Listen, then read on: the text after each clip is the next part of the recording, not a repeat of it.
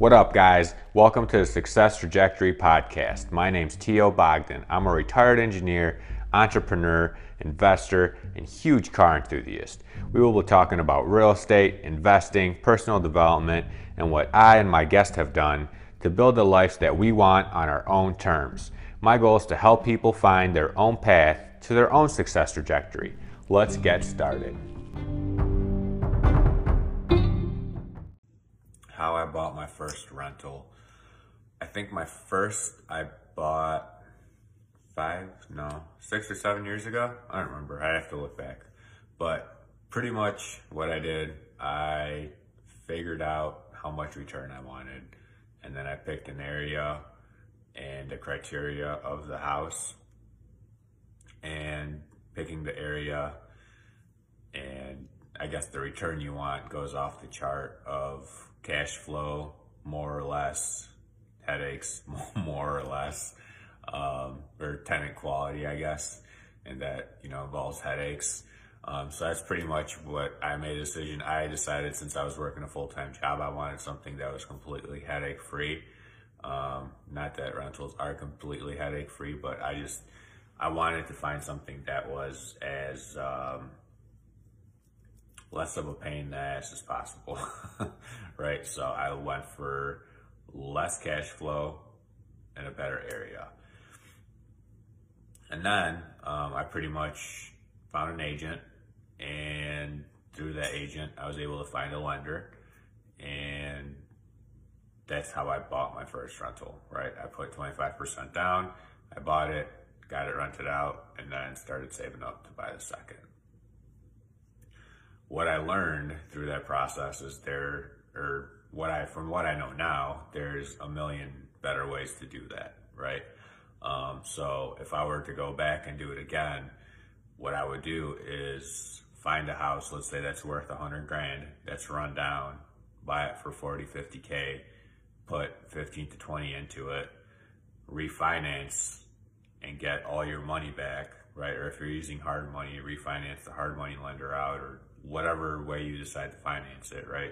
If you get a family member to borrow you the money, or a friend or an acquaintance, or who knows, right? You can get money from all sorts of different ways. But so let's say you got this house for 40, put 20K into it, or 50, whatever it is. Let's say you're like 60 to 65 or 60 to 70K into it. The house is actually worth 100K. And on a cash out refinance, they usually give you anywhere from like 70 to 80% out of the value, right? So essentially, you could buy this place, fix it up, get it rented out, refinance out of it, and have zero money of yours into it, or maybe just a tiny bit of your money into the place, and you'd be getting the cash flow, right? And then you just keep going and going and going. So that's my number one thing that I learned through this. There's a million ways of doing it and a million ways to do it better.